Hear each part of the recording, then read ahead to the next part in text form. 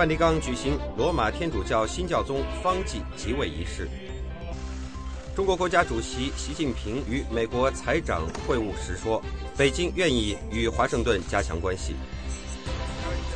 联合国代表聚会纽约，为敲定一个有约束力的常规武器销售国际公约做最后努力。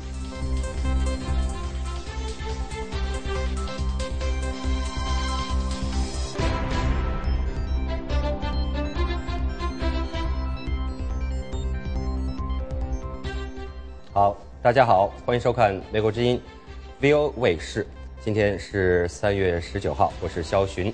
台湾总统马英九赴梵蒂冈参加教宗方济的即位仪式。在这个小时的 VOA 连线中呢 ，VOA 卫视在台北的记者将会为您介绍两岸对此所做的反应。美国出兵伊拉克10周年之际，我们为您安排了一组相关的报道，从中您可以了解到一战对美国的军事、外交以及普通民众产生的影响。此外，这个小时还为您安排了世界媒体看中国、法律窗口以及我美国人等精彩内容。不过，首先我们请原野为您介绍这个小时的新闻。原野，好的，谢谢肖寻。梵蒂冈罗马天主教教宗就职典礼19号在圣彼得广场正式举行。在主持就职弥撒的时候，教宗方济发出圣谕，呼吁世界上所有当权者保护弱势群体和自然环境。星期二，罗马天气晴好，碧空如洗，教宗方济乘坐梵蒂冈的汽车绕行圣彼得广场1周。与参加即将继位仪式的信众会面，来自130个国家的政治领导人和不同宗教的代表，星期二将出席庆祝教宗方济继位的弥撒。在高层的来宾当中，预计东正教领袖巴塞洛缪将出席仪式。自从基督教于将近1000年前分为罗马天主教和东正教2支以来，这将是伊斯坦布尔东正教教廷的领袖首次出席罗马天主教教宗的继位典礼。来自其他基督教会的30多个代表团，以及犹太教、伊斯兰教和其他教派的代表们也将出席仪式。在另外一方面，新任中国国家主席习近平星期二首次公开接见外宾，会晤到访的美国财政部长杰克卢。习近平表示，中美双方难免存在分歧，应该从战略和长远的角度来看待两国关系。请收看美国之音 VOA 卫视的报道。中国两会刚刚闭幕。美国总统奥巴马随即指派美国财政部长杰克卢作为特别代表访问中国。习近平星期二在北京人民大会堂会晤杰克卢。习近平表示，北京希望与华盛顿加强关系，但也承认中美两国在一些议题上存有歧见。中美关系呢，存在着巨大的利益，当然也不可避免的存在一些分歧。但是只要我们始终坚持从战略的高度和长远的角度来看待和把握中美关系。中美关系一定会保持既定的方向，不断的向前发展。出席这次会晤的还包括美国驻中国大使骆家辉。习近平特别向杰克卢介绍了中国新任财政部长楼继伟，而杰克卢也谈到了华盛顿希望北京降低贸易壁垒、开放市场以及保护知识产权等问题。您从上周的对话中可以知道，奥巴马总统坚定承诺发展并加强两岸关系。美中两国在经济战略等议题上合作，了解到美中双方都必须履行各自的责任，我们也必须解决彼此的歧见。杰克卢此行访问中国，预定还将会见新任中国国务院总理李克强。美方官员透露，杰克卢在会谈中也将提出朝鲜核项目、亚太安全以及据传中国政府支持网络黑客间谍行为等议题。杰克卢的中国之行凸显了美中关系的重要性。而继杰克卢之后，美国新任国务卿克里也准备在下个月访问中国。美国之音 VOA 卫视报道。在另外一方面，来自150个国家的代表们星期一在纽约举行会议，为敲定一个有约束力的国际武器贸易公约进行最后的努力。下面是美国之音 VOA 卫视的报道。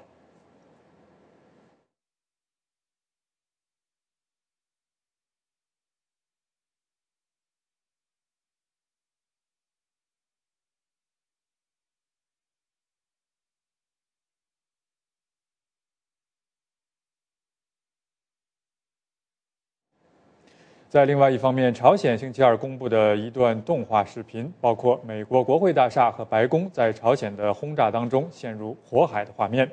画面显示，电脑动画制作的瞄准器对准白宫，随后国会大厦被导弹袭击摧毁。平壤方面威胁要与美国进行核战争，以此回应朝鲜最新核试验引发的联合国新的制裁。朝鲜还誓言要回击美韩联合军事演习，此次演习被朝鲜视为战争的预演。另外，美国国防部星期宣布，将派遣一架可携带核弹头的 B-52轰炸机飞临韩国上空，参加正在进行的军事演习。接下来，肯尼亚当选总统肯亚塔的律师们呼吁国际刑事法庭撤销指控肯亚塔犯下反人类罪行的案子。辩护律师星期争辩说，在针对肯亚塔竞选伙伴穆萨乌拉的指控被撤销之后，针对肯亚塔的指控也缺乏证据。他们说，检察官的一名主要证人改变了证词，这名证人的声明令指控肯亚塔的案子站不住脚。检察官们对法庭说，即使没有主要的证人，他们的指控也足够有力上法庭。4名肯尼亚人被指控精心策划了肯尼亚2007年具有争议性的总统大选之后爆发的致命暴力活动。肯亚塔和穆萨乌拉是4人当中的2人。好的，各位观众，以上就是这个小时的重要新闻。稍后美国之音 VOA 卫视还有更多精彩节目，欢迎各位持续锁定。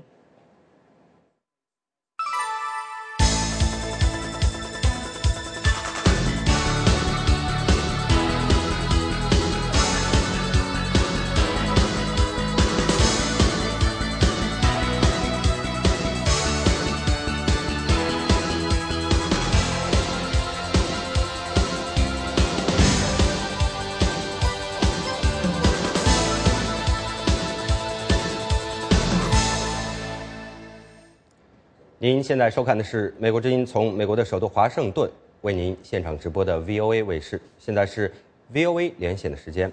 台湾总统马英九今天在梵蒂冈参加罗马天主教教宗方济的即位仪式。他这次外交出访受到了北京方面的关注，获得台湾各种政治力量的普遍的赞同。不过，中梵关系与台海关系的纠葛再次凸显出来。接下来，我们就连线美国之音驻台北记者申华，请他来介绍相关的情况。申华，你好。肖琴好，各位听众好。那么，台湾总统马英九这次的这个梵蒂冈之行，当前这个情况是怎么样？你给大家先介绍一下。好的。根据我现在了解的情况呢，这个在梵蒂冈那边的正式活动已经逐渐的已经结束了，因为台湾跟梵蒂冈大概有6个小时的时差。那么新教皇的活动呢，也的高潮已经逐渐的来讲呢过去。那么刚刚得到总统府方面的通知呢，明天晚上，也就是20号晚上7点钟的时候呢，马英九就返回到这个台湾，在桃园机场等待这个媒体的采访。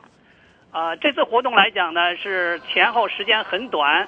那么马英九在这个梵蒂冈的活动呢也比较集中。现在有几个情况呢，一个就是在那边呢受到了高规格的接待，这个意大利方面包括梵蒂冈方面来讲呢，给马英九总统以这个国家元首的待遇。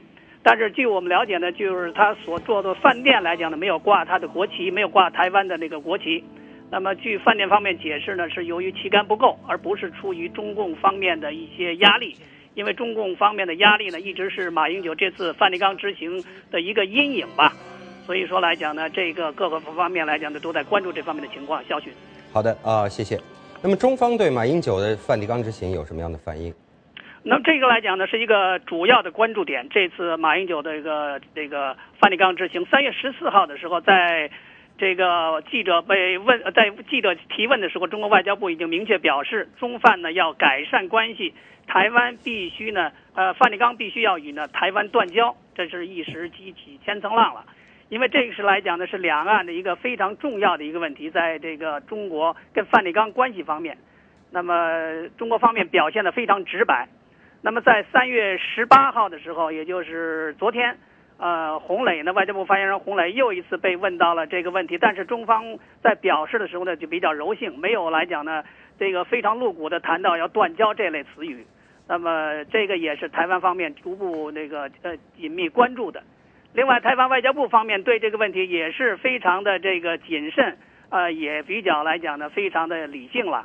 我第一次采访外交部发言人何振环的时候，他跟我说来讲呢，这个不希望两岸继续倒退到外交上恶性竞争的这个环境。那么今天我又见到他，又谈到这个问题，他谈到了台湾跟教廷建交已长达71年，双方在自由民主、和平、人权等普世价值方面完全一致，非常来讲呢有信心的表明呢，台湾跟这个梵蒂冈的关系可以继续发展下去，尽管呢有北京方面的这个压力。肖雪。好的，那最后呢，想请你再谈一下这个台湾岛内对这次马英九出行的看法是怎么样的？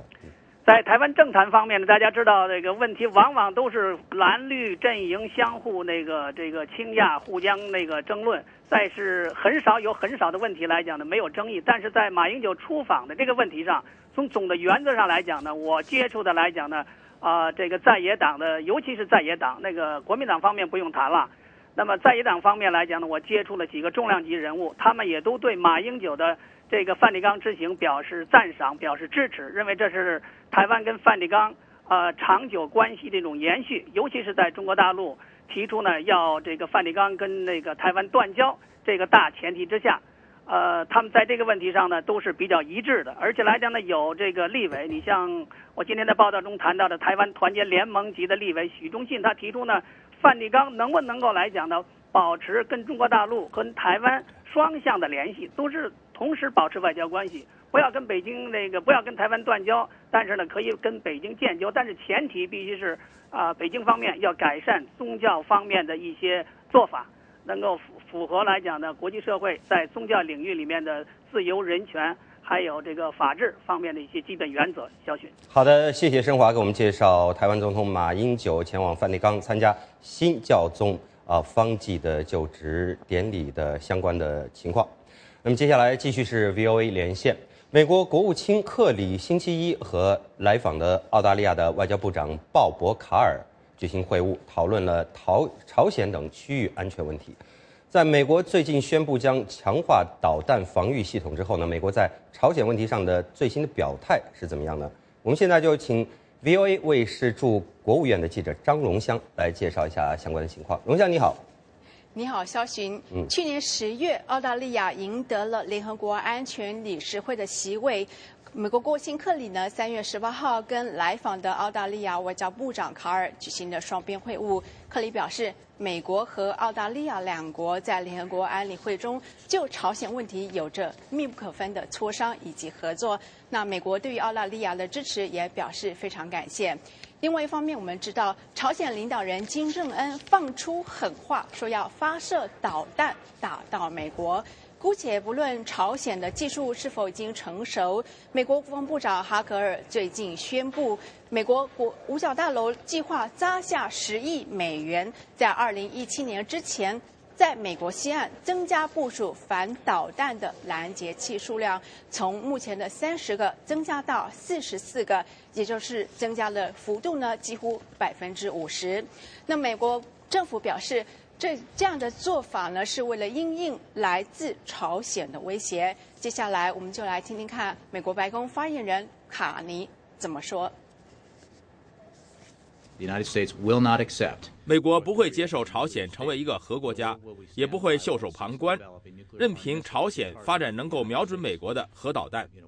我们最近宣布部署弹道导弹防御系统的进展，这反映了美国认为来自朝鲜的威胁增加。美国继续与盟友合作，共同对朝鲜施加压力，孤立平壤政权。美国也清楚告诉朝鲜，如果要重新融入国际社会，必须做出那些选择，采取哪些程序。美国的立场非常坚定。尽管美国曾经事先告知中国政府，美国这项计划是为了强化这个弹道导弹防御系统，是为了因应来自朝鲜的威胁，不过事后还是招来中国政府的批评。与此同时，美国国防部的副部长卡特目前正在亚洲访问，那么他也表示，美国已经随时准备好动用核子保护伞来保护美国在东北亚的盟国。肖巡。我相信呢，克里就任之后呢，关于美国的这个亚太策略方面这个表述呢，对于这个中国方面来说也是比较期待的。那么这一次美国、澳大利亚两国的外长会晤的时候，对美国的亚太策略，克里有没有做出什么样的阐述？是的，我要跟大家说一个笑话。克里呢，一开始先用了英文的结婚，或是中文翻译成为紧密结合，来说明他致力于美国重新向亚太平衡的策略。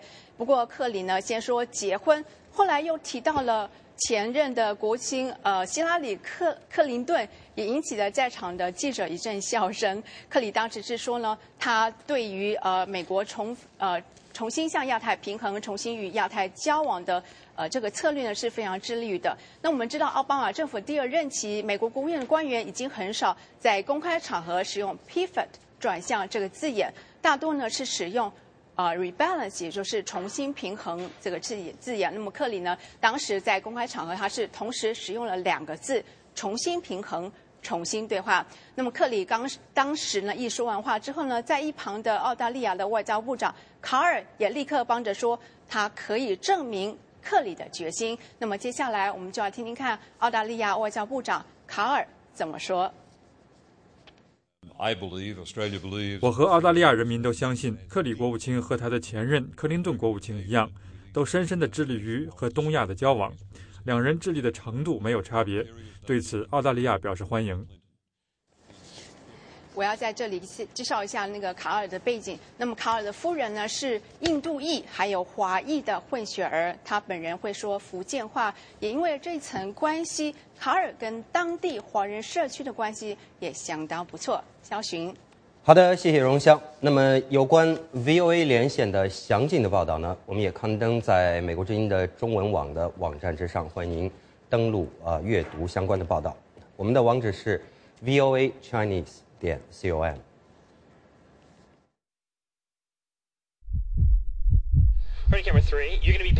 接触信息的脉动，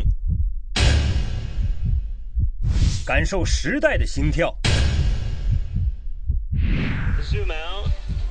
持续可靠的消息来源，平衡客观的新闻理念。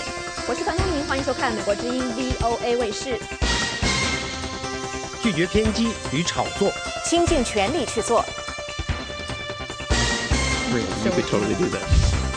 传媒精品全新打造，唯信唯实新闻天职。美国之音 VOA 卫视。欢迎回到 VOA 卫视。2003年的3月20号，美国出兵伊拉克，也就是说，距今已经有10年了。今天我们在 VOA 卫视的时事看台栏目中呢，为您播出一组相关的报道。奥巴马总统决定将大部分的美军撤离伊拉克，并且减少美国在伊拉克的外交官，从而结束了他的前任，也就是小布什对伊拉克的外交政策。虽然美国在伊拉克驻军10年，但是目前美国对于伊拉克却没有很大的影响力。接下来请看美国之音驻国务院的记者斯特恩斯发来的报道。此时此刻，美国及联盟部队已经展开军事行动，目的是解除伊拉克武装，解救伊拉克人民，保护世界免遭严重危险。在布什政府派兵进入伊拉克10年后，美国政府对伊拉克局势的影响力很小。约翰霍普金斯大学教授鲁斯韦奇伍德认为，伊拉克的什叶派穆斯林总理马利基继续控制着逊尼派穆斯林反对派。伊拉克政府不需要担心任何人。马利基看起来满足于伊拉克长久以来不稳定的局势。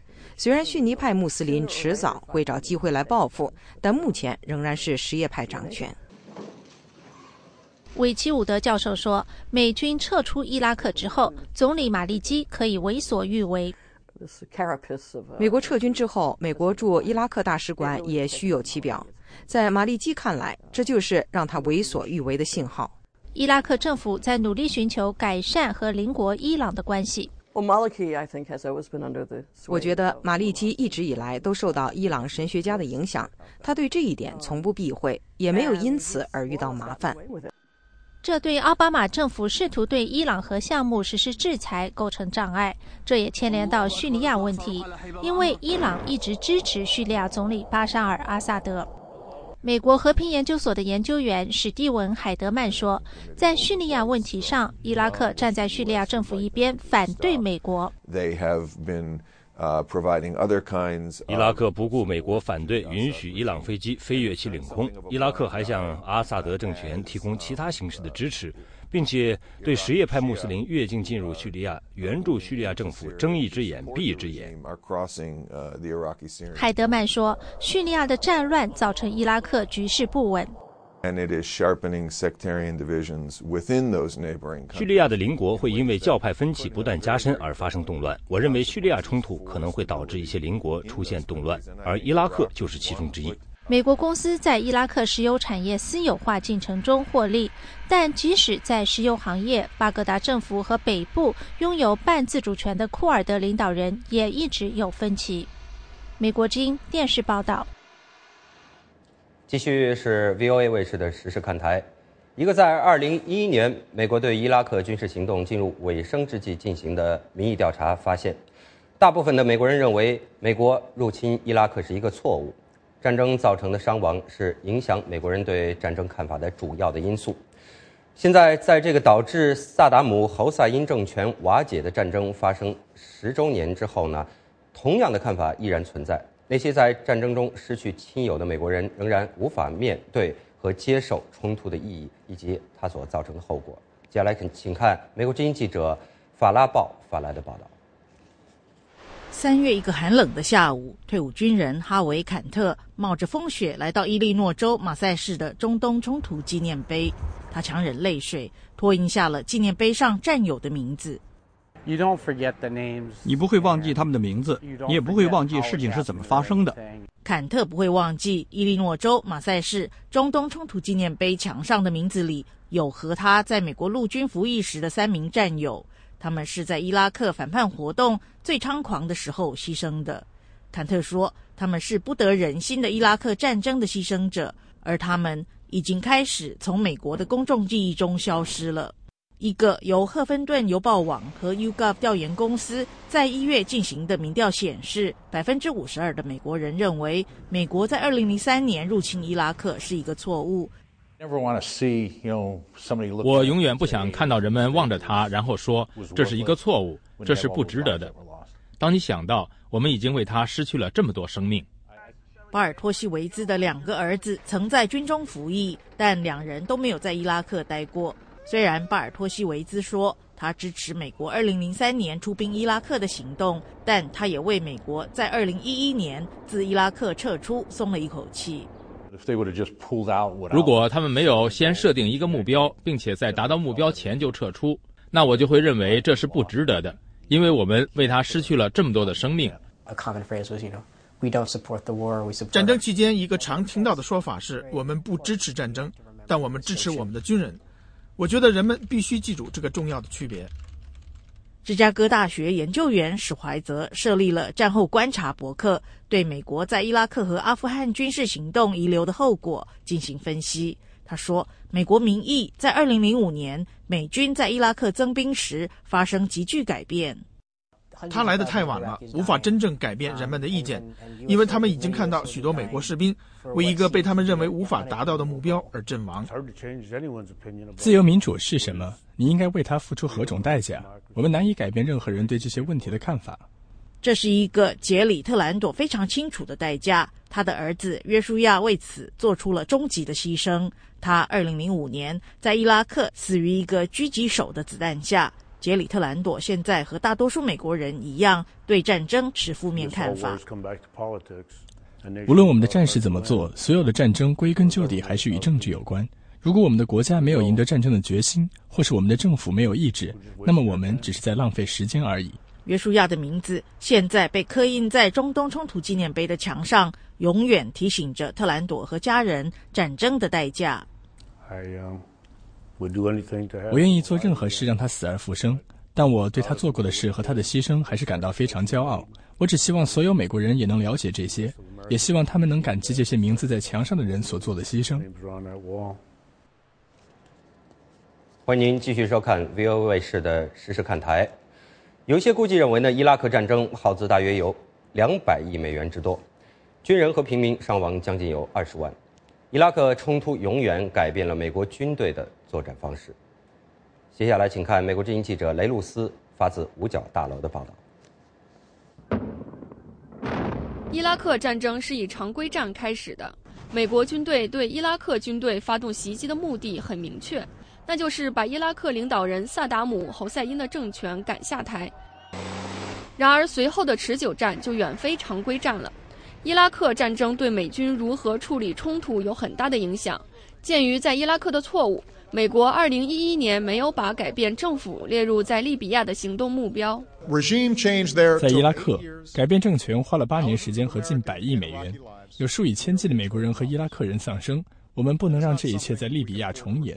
美国军队以强大军力迅速摧毁了萨达姆·侯赛因的军队，宣布了战争的胜利。然而，对付萨达姆垮台后出现的宗派暴力却是另外一回事。入侵伊拉克事实上是最容易的，困难的是占领。对付伊拉克常规军队，美国军队有充分准备，但是非正规的、不穿军服的叛乱分子和恐怖分子让他们措手不及。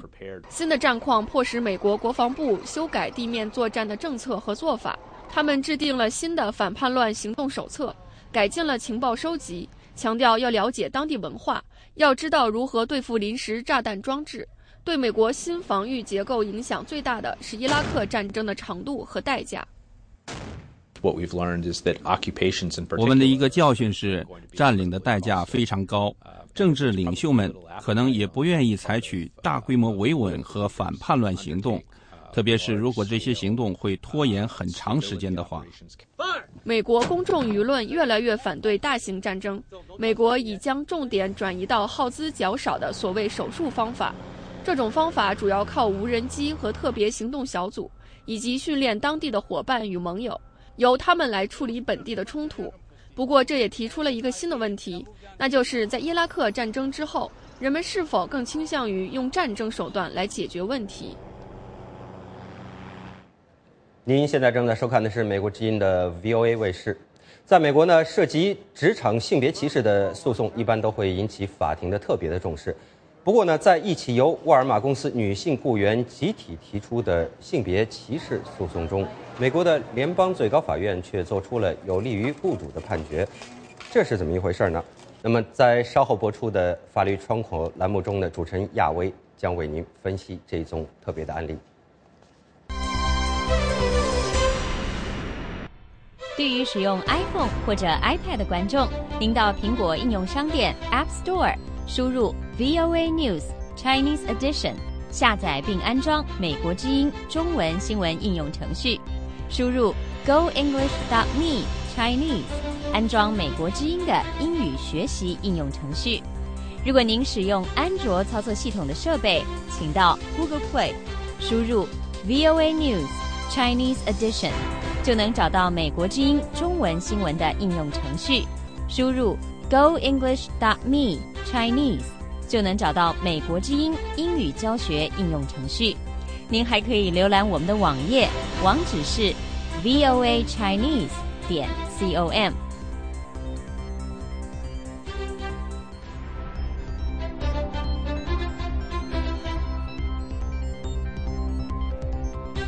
好，欢迎回到 VOA 卫视的直播现场。现在又到了我们的世界媒体看中国的栏目时间了。节目的主持人齐志芳来到了我们的节目现场。齐志芳，欢迎你再次来到我们的节目现场。今天呢，我知道你要继续谈的还是跟这个黄浦江死猪有关系的这个话题。我们这个话题也不同的这个栏目也谈过了不少次。不过让人惊异的是呢，这个死猪的数量在不停的在增长，是增长的非常快。我看在去年昨天的那个数字已经增长到13000多头。那么这个我们知道这个事情刚好发生在这个中国全国人大这个开会的期间，引起了广泛的这个关注。那么世界媒体对这个事件至今还是有报道，你给大家先介绍一下这个世界媒体方面的报道。当然，世界媒体的报道也是倾向于从这种角度来看，也是中国这个公众的看法，就是在发生在人大期间的这种事儿，这个人大没有任何的讨论，没有任何的什么东西。中国官方的媒体其实热衷于集中于报道这个人大，那世界媒体的它是另一种报道。我们可以看这个法国主要报纸《世界报昨天发表的博文，它这个主要报纸《世界报》，它昨天发表的博文，它的标题就非常简练紧凑，甚至是富有诗意。它标题提出了北京和上海，并且以点带面覆盖全中国。它这个标题说：上海的猪肉汤，北京的香烟，全中国的污染。那《世界报》的博文的第一段，它是这么说的：这个星期最热门的微博关键词跟中国最高领导层权力交接没有多少关系，而是跟污染大有关系。该关键词涉及如何炮制猪肉排骨汤，炮制方法其实非常简单，只要拧开水龙头，你就可以得到一碗你喜欢的排骨汤。但想如此得到排骨汤也很困难，因为你必须是人在上海，但北京人也可以自我安慰，因为他们可以免费吸烟。关于这种听起来像是笑话一样的这种说法呢，其实实际也让人听起来也是一种完全有讽刺意味的。对。但是这个官方好像是至今对于这个死猪事件表述并不多，语焉不详。那么这个你有没有关注这个民众在网上对这事件的这个看法？那当然，民众对这个官方的到目前为止的说法是普遍的表示不相信，这是因为官方的公信力，官方媒体的公信力太低，所以是官方无论是说什么，即使是说的真话，老百姓也不能信了。你狼来了，你喊了好几次了，结果狼没来。这一次是真的狼来了，大家你怎么解释？大家不相信。对，现在这是一个非常有意思的，老百姓问的这个问题是：出了这么多的死猪，为什么官方的媒体可以热衷于报道美国上个星期，比如说华盛顿这边上个星期下了一场雪，但是这个死猪那么多的死猪在中国没什么报道，而且是在水源地。再一个是官方所说的这个死猪啊，它并不是死于疾病，并非死于疫情，而是冻死的。那老百姓说查一查天气这个什么的记录，没有严寒的天气，不是很冷啊。对，不是很冷。再一个是老百姓普遍的，也是中国这个中国的自媒体、民间媒体报道的，说在那儿之所以出现了死猪，是因为给猪喂了一些有利于猪好看好卖的一些有毒的药物。就是这个生化物，就是因为这个要给猪美容，对，猪给猪美容，结果这就猪死了。那么这种说法到底是真的是假的？这种说法或这种原因对这个死猪到底有多少影响？跟死猪的投诉关系有什么？现在这个官方。是不是这个数字也有一些让大家不相信的这个地方？虽然说官方数字你说已经到了13000了，13000头，对，13000头，这是捞上来的，官方报告的。那官方没报告的那个数字是多少呢？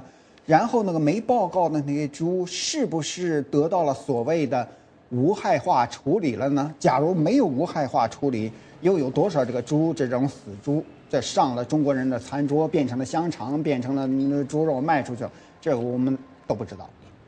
那么我知道你通常在报道这个事件，媒体对中国的这个发生事件看法的时候，比较关注的是几个国家的媒体。除了你刚才讲这个法国以外，美国以外，还有日本媒体。你给大家介绍一下日本媒体在这个事情上有什么特别的看法？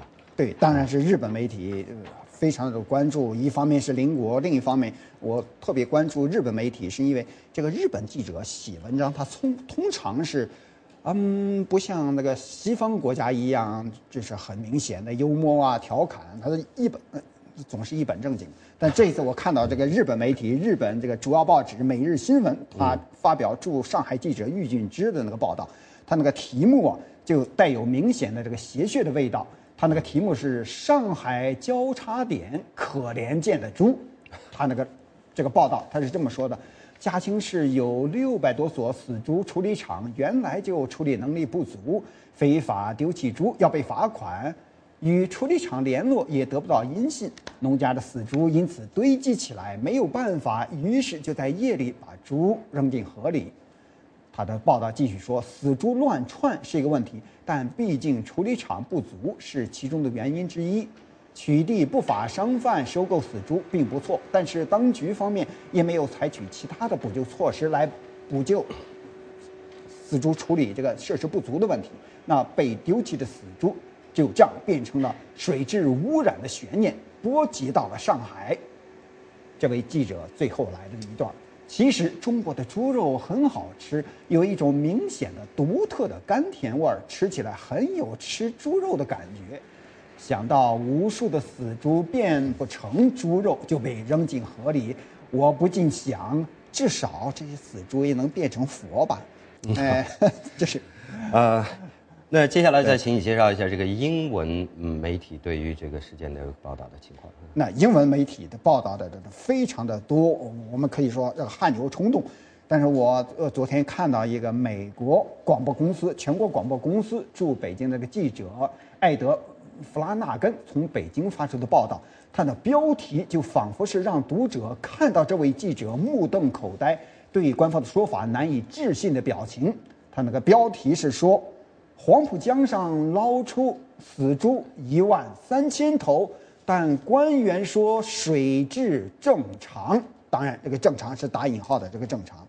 我想这位记者的这种难以置信、这种惊讶、这种调侃、这种没有办法、这种这个标题里边一切尽在不言中的这种标题、这种情绪，也是中国公众的普遍的一种看法。好，谈到中国的公众呢，我们现在还有大概1分钟的时间，你给大家介绍一下你看到的中国网民对这个事件的一些看法。那中国网民的主要的看法是这样，一个是不相信官方所说的这个死猪是这个死猪对这个水质没有影响，再一个是不相信官方所说的这个死猪是冻死的。那么我们看到中国的网民质疑非常多，中国官方的报纸《人民日报》也提出了他的观点，对上海方面的这个说法提出了质疑。那么《人民日报》说，上海市政府通报上海方面捞起死猪总计上万头，有没有能力处置安全？有没有能力安全处置死猪？要是没有微博曝光，政府是否会刻意隐瞒瞒报？上万头死猪漂浮黄浦江，水质居然还能基本稳定，一起涉及威胁上海饮用水安全的突发公共事件或将淡去，但是质疑仍在发酵。对，关于这个死猪这个事情，到现在为止听起来看起来还像是一宗悬案，反而会觉得这个悬案，我们也看一下，拭目以待，看这个中国官方对这个事情的处理会不会发生什么样的这个变化再次感谢这个美国之音VOA 卫视的记者齐志峰来到我们的节目现场就此所做的报道。如果您呢想要这个阅读齐志峰的这个大作，现在这个文章呢已经登在了美国之音 VOA 卫视的这个中文网站上欢迎上网站去阅读齐志峰的这个作品。好，谢谢你，齐志峰。好，谢谢，小心。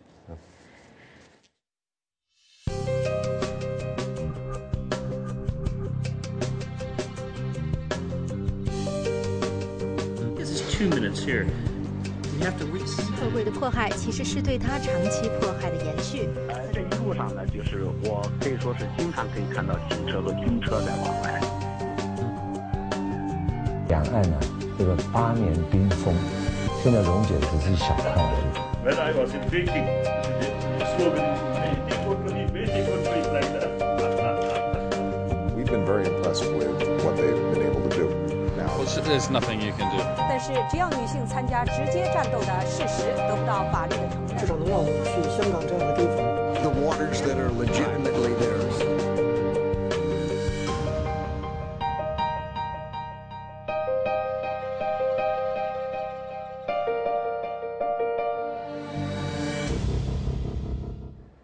欢迎您继续收看 VOA 卫视。在美国，涉及职场性别歧视的诉讼案，一般都会引起法庭特别的重视。但是在一起由沃尔玛公司的女性雇员集体提出的性别歧视诉讼当中呢，美国联邦最高法院却做出了有利于雇主，也就是沃尔玛的判决。这是怎么一回事呢？接下来请看由 VOA 卫视记者亚薇主持的法律窗口节目。2001年，美国零售业巨头沃尔玛公司的几名女雇员代表该公司在职的以及过去受雇的近160万名女雇员提起诉讼，指控该公司在升级和薪酬方面一再歧视女性。要求法庭判予补发工资和惩罚性赔偿。代表沃尔玛女雇员提出起诉的约瑟·塞勒斯律师解释说，沃尔玛公司所有零售分店歧视女雇员的行为是一致的，把这些女雇员的申诉放在一起，提出同一个集体诉讼更省钱、更有效率。The case was based on a United States statute called the Civil Rights Act of 1964 that prohibits the denial of employment opportunities because of sex. 我们提出的法律依据是基于国会实施的联邦条款，该条款又称1964年民权法案第7款。它在薪酬和晋升方面禁止雇主使用或考虑性别因素，不允许雇主因性别原因给予女性比男性低的工资，以及不给女性和男性同样的晋升机会等等。但是代表沃尔玛公司的西奥多·布特罗斯律师指出，这个集体诉讼不公平，因为这群女雇员的经历与该公司众多雇员的实际情况之间没有任何联系，而且很多雇员在事业上都取得了成功。Due process, fairness, constitutional principles under the U.S. Constitution forbid such a class action. 美国宪法的正当法律程序和公正原则禁止这类诉讼。下级法院判决说，若允许这么一大批雇员一起提出诉讼，有必要证明沃尔玛公司的确不公平地对待了其雇员。另外，提出这类诉讼也不恰当，因为他没有尊重缺席集体诉讼成员的权利。2011年6月20号，美国联邦最高法院作出了有利于沃尔玛公司的判决。他在下级法院判决的基础上进一步指出，这些女雇员在全美各地的沃尔玛零售店中从事不同的工作，因此不具备共同的法律问题，不能以目前的形式继续这一诉讼。但是联邦最高法院允许他们以个人或小规模的方式提出诉讼。沃尔玛公司的辩护律师布特罗斯认为，美国联邦最高法院的判决力求在给予公司公平对待和维护雇员个人的诉讼权利之间取得平衡。20 of the leading companies in the world joined together to file what we call a friend of the court brief in the Supreme Court to explain to the court the significance that this kind of claim would have if it were allowed to go forward. 全世界20个主要公司联合向联邦最高法院提交了法庭之友陈述书，解释了一旦允许这类集体诉讼继续进行有可能产生的影响，并且敦促法庭否决这类集体诉讼的资格。联邦最高法院接受了他们提出的论据，但是同时又判决说，提出诉讼的几位原告如果愿意，可以继续他们各自的诉讼。芝加哥的劳工和就业律师杰拉德·马特曼估计，鉴于联邦最高法院的判决，未来不会再出现涉及好几百万人的集体诉讼，集体诉讼的人数将会大幅度减少。The other impact will be that workers won't be able to band together and sue collectively for money damages because the Supreme Court has said. 法庭判决的另一个影响是，雇员不能再联合起来提起集体诉讼，并要求得到金钱赔偿。法庭判决说，在提出金钱赔偿的要求时，需要尊重个人辩护权，因此今后集体诉讼的人数将会减少，而且更多涉及禁令救济、公司政策和做法的改变，而不涉及受害人个人金钱索赔的金钱救济。代表沃尔玛公司女雇员提出起诉的塞勒斯律师担心，由于沃尔玛是世界上最大的私营雇主，这个判决有可能削弱美国雇员未来提出集体诉讼的权利。Smaller cases against companies that are smaller may not encounter the same kind of problems as this one did. It's going to make it harder for people in this country. 针对小公司提出的小额诉讼可能不会遇到这个案子中的问题。联邦最高法院的这个判决将使雇员以集体方式针对同一歧视行为提出的民事诉讼更加困难和昂贵，导致人们不再提出集体诉讼。美国联邦最高法院的判决令关心就业歧视问题的人士感到失望，其中包括全美妇女和家庭伙伴关系的职场公平部主任萨拉·克劳福德。It is important to note that it's a decision on whether the women of Walmart can proceed with their case as a nationwide class. And it's 这个案子涉及的问题是沃尔玛公司的这些女雇员能否把这起集体诉讼继续下去，并不涉及法律问题本身。了解这一点非常重要。提出起诉的女雇员计划继续以个人或小规模方式提出起诉。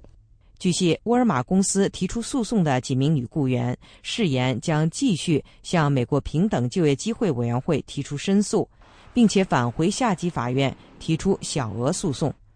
沃尔玛公司表示，该公司的政策禁止歧视，而且称自从这起诉讼提出以来，他已经采取措施解决各种问题。VOA 卫视记者亚薇华盛顿报道。您收看的是美国之音的 VOA 卫视。所谓的 scuba diving， 也就是斯库巴潜水，也就是带着水肺进行潜水，在美国是一项拥有众多爱好者的运动。斯库巴潜水爱好者一般选择到海底满足自己的兴趣。今天我美国人栏目呢，为您介绍犹他州的琳达·尼尔森和乔治·桑德斯夫妇，他们在离盐湖城不远的沙漠里，利用地下温泉开办了一个潜水中心。你在高山滑雪以后呢，立即就能潜到水底看热带鱼。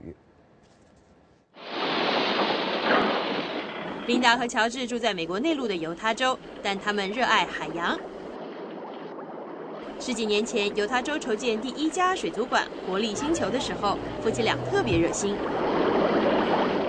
Linda and George at Seabase.We're one of the very first... 琳达和乔治是我们的第一批支持者。从我们创办这个机构开始，他们就以各种方式支持我们。琳达一直担任水族馆的董事。我们这里的人也许不容易经常见到海洋，看到水下世界的奇妙，但每个人都应该有这种机会。琳达和乔治提供了另外一个机会。他们俩在沙漠深处开办的西贝斯潜水世界里，养着成百上千的热带鱼。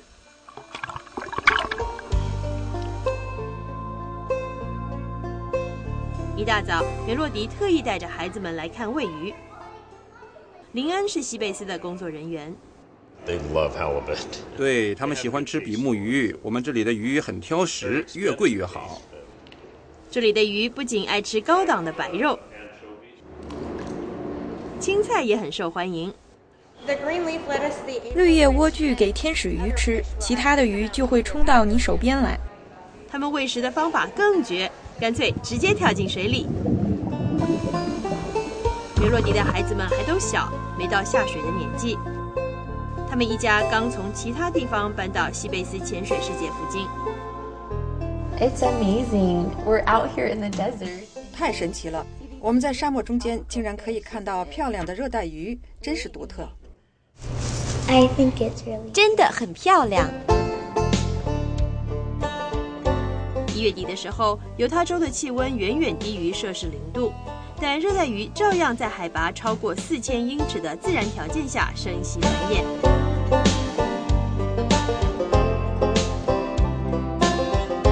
西贝斯的水来自地下温泉。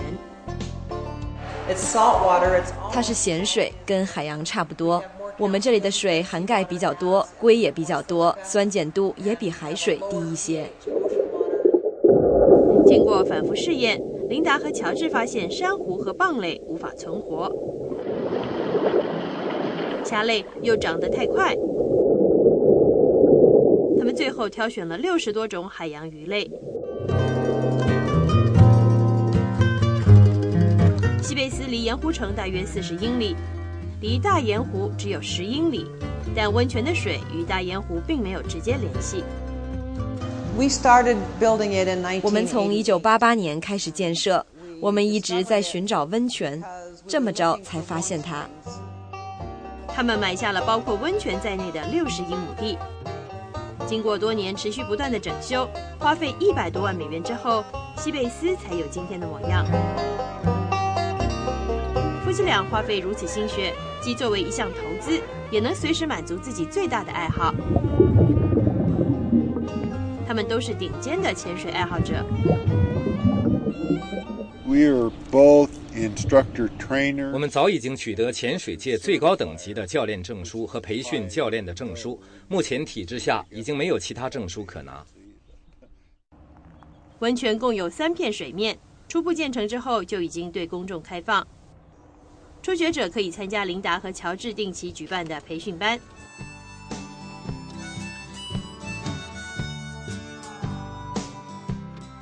已经获得资质认证的潜水者花$15就可以深入水底看鱼。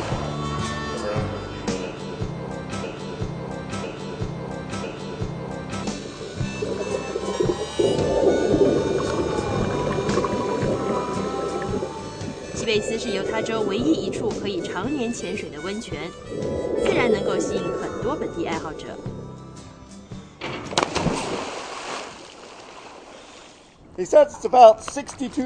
水中的温度大约62度，空气中的温度25度。更多的潜水爱好者来自犹他以外的地方，哈里和米兰达从科罗拉多州来。你不用飞到海边去，就能感受到海洋。这就是我们特意到这里来的原因。整个科罗拉多没有咸水环境，全是淡水，而且温度太低。皮特来自纽约。这趟旅程太不寻常了。2天以前，我在海拔1万英尺的地方滑雪；2天以后，我在这里潜水。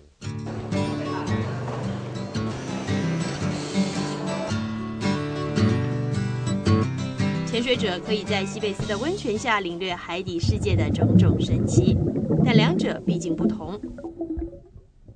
温泉里的能见度比海水低不少。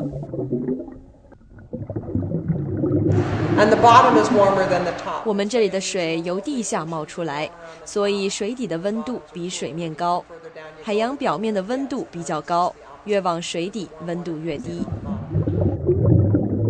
所以天冷的时候，热带鱼喜欢待在深水区。西贝斯最深的地方有62英尺。水底不仅可以看到众多色彩缤纷的小鱼，还有灰色的大鱼。2条9英尺长的护士鲨已经在西贝斯生活10多年。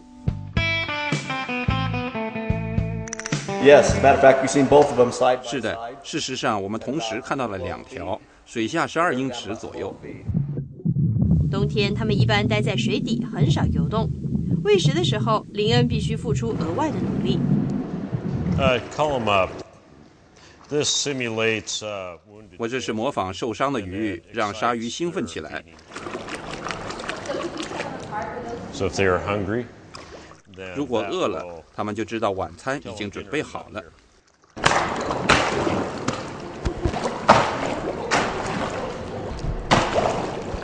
鲨鱼只有吃饱的时候，才不会对周围的鱼感兴趣，更不会袭击潜水者。它们的皮肤没有鱼鳞的感觉，摸起来像砂纸。犹他州立大学生物系的学生肖恩既热爱潜水，也喜欢琢磨问题。全世界只有极少数几个地方的温泉能够持续支持海洋生物。我想知道为什么有害物质没有在这个生态系统积累起来。水底的高温特别适合海藻生存。肖恩经过几个月的采样分析之后得到结论，正是这些海藻吸收了水中的大部分毒性物质，这个微型海洋生态系统的健康才得以保证。他写出的论文刚刚在学校里得奖，这项研究工作将继续进行下去。继续研究的好处是我们可以继续在这里潜水。美国之音记者方正在犹他州盐湖城的采访报道。好，欢迎回到 VOA 卫视，下面又到了我们的 VOA 卫视的 OMG 美语的时间了。来看白洁今天要教我们哪些最新最地道的美语。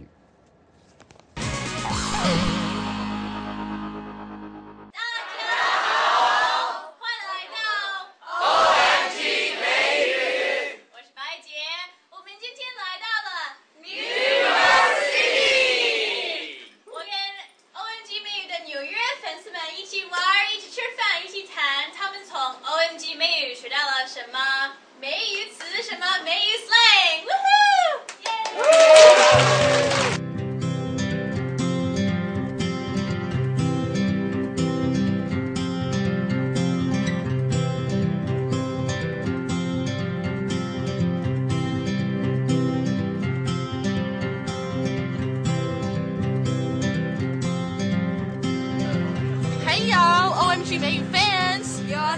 not missing this party? You should be. This party is legend. Wait for it. Dairy. 我从 OMG 美语学到了 settle down and unattached and these slangs all came from How I Met Your Mother. Settle down 第一次就是跟你的男友还是女友准备好定下来 unattached 单身 This is my friend Manila and she is unattached. So anybody interested? 我从 OMG 美语学到了 selfie. Selfie 就是自拍的照片 I take selfie now. 我从 OMG 美语中学到的是 Go on vacay. Go on vacay. Vacay 就是 vacation. I'm going on vacay. Yes, I'm going on vacay. Since it's spring break, who do you want to go on vacay with? Do you want to go on vacay with me? Hi, I watch OMG 美语 with my girlfriend, and the slang that I learned recently is called blank fest. Blank fest.会有两个意思，一个就是会有很多 It's gonna be a big fest. I really enjoy this party because it's totally a 白街 fans fest. Here's big fest. I love this party. 这里有很多美女，我喜欢这个 party. I really enjoy this party here because it's big fest. 我从 OMG 美语学到很多首英文歌曲，but my favorite one is Beyonce's Halo. Found a way to let you in, but I never really had a doubt. Standing in the light of your halo, ooh, I got my angel now. Woohoo! Yeah! 我有 drink tea, just two-bag it. He two-bagged it. 意思就是他喝茶的时候用了2个茶袋。I drink green tea every day, so when I want to drink tea now, I can say please double-bag it. 吃饱了。I learned two really useful phrases from OMG 美语 YOLO and FOMO. YOLO 就是 You only live once. 你只有一辈子可活。FOMO 就是 Fear of missing out. 担心错过。 Actually, I'm really busy today, but I canceled my appointment and I asked for a leave because I got FOMO and I was like, YOLO, you only live once. So come here, meet 白姐 yay! 好，以上就是今天的 OMG 美语。我们明天见，拜拜。美国大学毕业生找不到工作，该怪谁？我觉得骂的还是有道理。为什么？这个节目见过逻辑这么不通的东西。外国人怎么见，外国人怎么练。现在市场经济，你怎么还抱着这个教条不放呢？欢迎回到焦点对话。罗马就是被面包和马戏掏空的。宝师，你的看法是什么？每周5晚焦点对话。好，以上就是 VOA 卫视第1个小时的全部的节目内容，感谢您收看。这个小时节目最后呢，我们一起来看一看罗马天主教新教宗方济在即位仪式开始的时候向信众祝福的画面。祝您晚安，也请您不要走开，继续收看 VOA 卫视第2个小时的精彩节目。再见。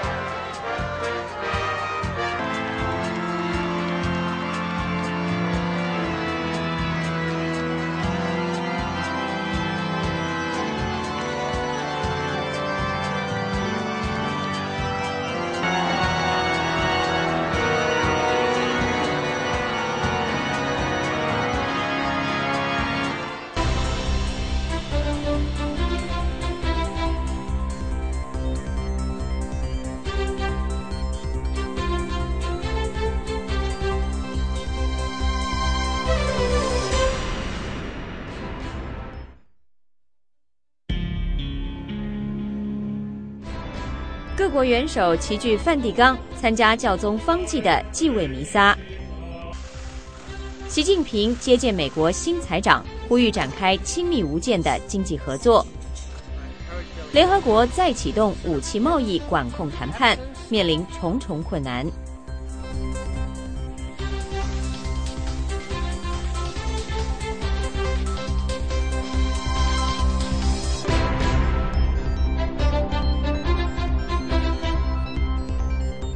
观众朋友们，晚上好！今天是3月19号的星期二，欢迎您继续收看第2小时的 VOA 卫视，我是郑玉文。美国的 FBI 逮捕了一名中国籍的科学家，指控他将美国航天局的敏感资料带往中国。在节目当中，我们将为您做详尽的现场报道。另外呢，中国的新总理李克强就反腐、民生还有外交等多方面问题做出的宣示，在多大程度上能得到落实呢？另外又有哪些问题是李克强避而未谈的呢？欢迎您加入我们稍后时事大家谈的讨论。首先，我们要先请 VOA 卫视新闻主播原野为您介绍这个小时的重要新闻。原野。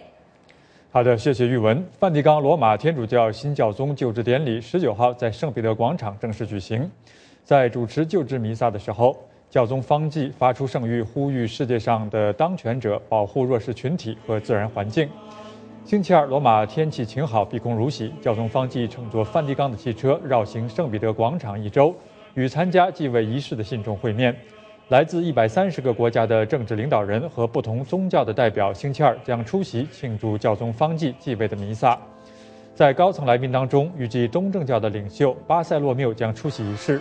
自从基督教于将近1000年前分裂为罗马天主教和东正教2支以来，这将是伊斯坦布尔东正教教廷的领袖首次出席罗马天主教教宗的继位典礼。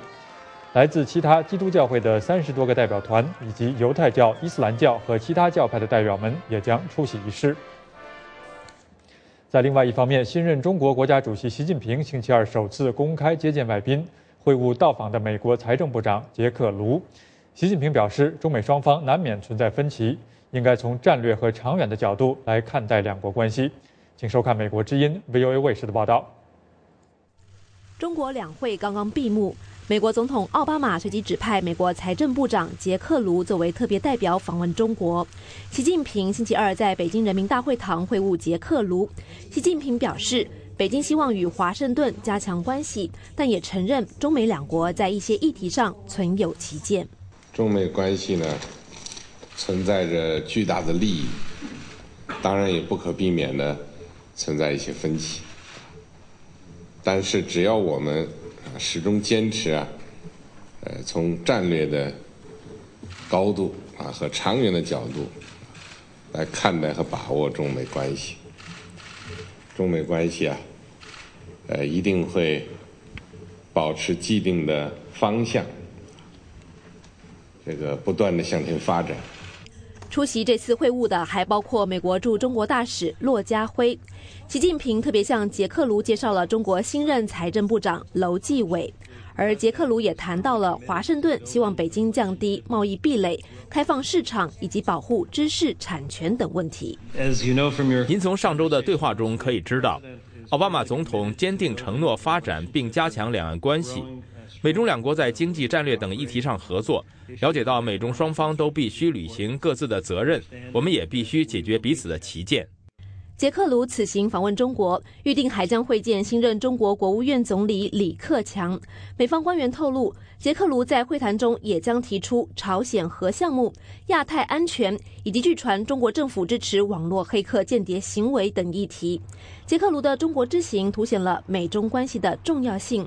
而继杰克·卢之后，美国新任国务卿克里也准备在下个月访问中国。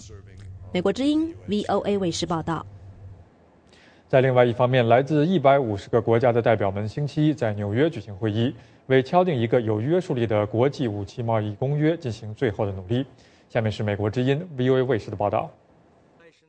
这次会议由澳大利亚驻联合国大使彼得·伍考特主持，他也是联合国武器贸易条约最终会议主席。他对各国政府和相关组织能达成一项条约充满信心。过去几个月来，我对各国政府、国际组织和非政府组织为这次会议做出的认真周到的准备而深受鼓舞。在我看来，这已显示出各国已经准备好接受一个武器贸易条约。联合国在2012年7月曾举行有关这份条约草案的会议，当时由于美国、俄罗斯和中国表示需要更多时间，使得会议停滞。联合国大会去年12月投票决定这个星期重启谈判。这一武器贸易条约将是对价值700亿美元的国际武器贸易做出规范的第一个全球性条约，涉及到从海军战舰、攻击直升机到手枪和冲锋枪的所有传统军火武器。联合国秘书长潘基文在会议上表示，达成这项条约并非易事，现在是各国政府应做出努力的时候。This is no doubt a difficult issue. 现在我们要集中精力，带着政治意愿来讨论这份公约的最终细节，并在3月28号之前达成共识。美国表示希望看到一个更强有力的公约，但是奥巴马政府受到来自全美步枪协会要求拒绝这份公约的压力。美国国务卿克里星期五对这份公约表示有条件的支持，但是没有承诺美国会投赞成票。他再次强调，美国不会接受一个将给美国公民拥有枪支的权利带来新限制的公约。不过，这份公约的主要目的是要为跨国武器贸易做出规范，包括提出一些有约束力的规定，比如各国要审查所有跨国武器贸易的合约，确保武器不会用于践踏人权，不违反武器禁运条款，不会非法转卖等等。据有关数据显示，美国是全球最大的武器出口国，排在第2位的是俄罗斯，之后是德国和法国，中国取代英国排在第5位。以上是美国之音 VOA 卫视的报道。接下来，朝鲜星期二公布了一段动画视频，显示包括美国国会大厦和白宫在朝鲜的轰炸中陷入火海的画面。画面显示，电脑动画制作的瞄准器对准白宫，随后国会大厦被导弹袭击摧毁。平壤方面威胁要与美国进行核战争，以此回应朝鲜最新核试验引发的联合国新的制裁。朝鲜还誓言要回击美韩联合军事演习，此次演习被朝鲜视为战争的预演。另外，美国国防部星期宣布将派遣一架可携带核弹头的 B-52轰炸机飞临韩国上空，参加正在进行的军事演习。新闻最后，肯尼亚当选总统肯亚塔的律师们呼吁国际刑事法庭撤销指控肯亚塔犯下反人类罪行的案子。辩护律师星期一争辩说，在针对肯亚塔竞选伙伴穆萨乌拉的案子被撤销之后，针对肯亚塔的指控也缺乏证据。他们说，检察官的一名主要证人改变了证词，这名证人的声明令指控肯亚塔的案子站不住脚。检察官们对法庭说，即使没有主要的证人，他们的案子也足够有力上法庭。4名肯尼亚人被指控精心策划了肯尼亚2007年有争议的总统大选之后爆发的致命暴力活动。肯亚塔和穆萨乌拉是4人当中的2人。好的，各位观众，以上就是这个小时的重要新闻。稍后，美国之音 VOA 卫视还有更多的精彩节目，欢迎各位持续锁定。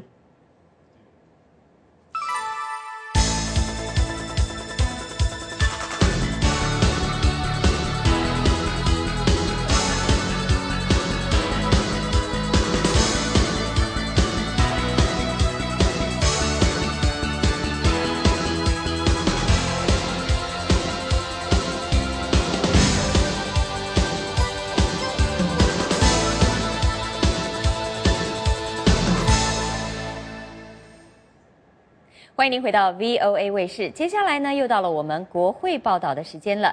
美国总统奥巴马最近可以说是频繁的到国会山上去与国会议员来见面。媒体说呢，这是他要向国会的共和党来展开的一场魅力攻势。奥巴马总统希望他的魅力攻势可以促使双方针对预算、移民还有枪支等有争议的问题来达成协议。下面我们就先来看看 VOA 卫视的报道。最近到华盛顿旅游的人别指望到白宫参观，因为奥巴马总统与国会共和党人无法达成协议，导致政府自动削减开支启动。白宫为了节省经费而取消了游客参观服务。除此之外，许多政府其他项目也被搁置。所以奥巴马总统使用了新的策略，也就是媒体所称的魅力攻势，与共和党人频繁接触。他最近数次上国会山与民主、共和两党议员见面，而且还招待好几位共和党参议员与他共进晚餐。奥巴马总统13号的一次讲话中说，过去几个星期，媒体都在报道奥巴马的魅力攻势。我希望我们能够停止这种政治上的只说不做。到目前为止，国会共和党人，包括众议院议长贝纳，对奥巴马的魅力攻势采取了谨慎乐观的态度。我很高兴奥巴马总统昨天和共和党议员见面，我认为我们进行了坦诚的讨论，但是我们需要的还不止在一起吃饭和打电话那么简单。华盛顿跨党派政策协会的史蒂夫·贝尔认为，奥巴马总统的新策略是一个好的开端。我觉得那种言辞攻击共和党人的策略其实适得其反。最近奥巴马总统的支持率稍有下降，贝尔说，这使得他意识到必须与国会合作。随着民众支持率下降，他很聪明地改变了策略，而且很可能奏效。奥巴马总统说，共和党人担心如果与他妥协，会引起党内人士的反对。他说，他要帮助共和党人克服这种压力。因为他们当中很多人觉得没有机会突破这种党派僵局。尽管华盛顿很多人对于近期内达成协议抱着悲观态度，跨党派政策协会的贝尔预测，民主党控制的参议院可能会在一系列议题上达成协议。他说，这将会促使共和党控制的众议院也有所行动。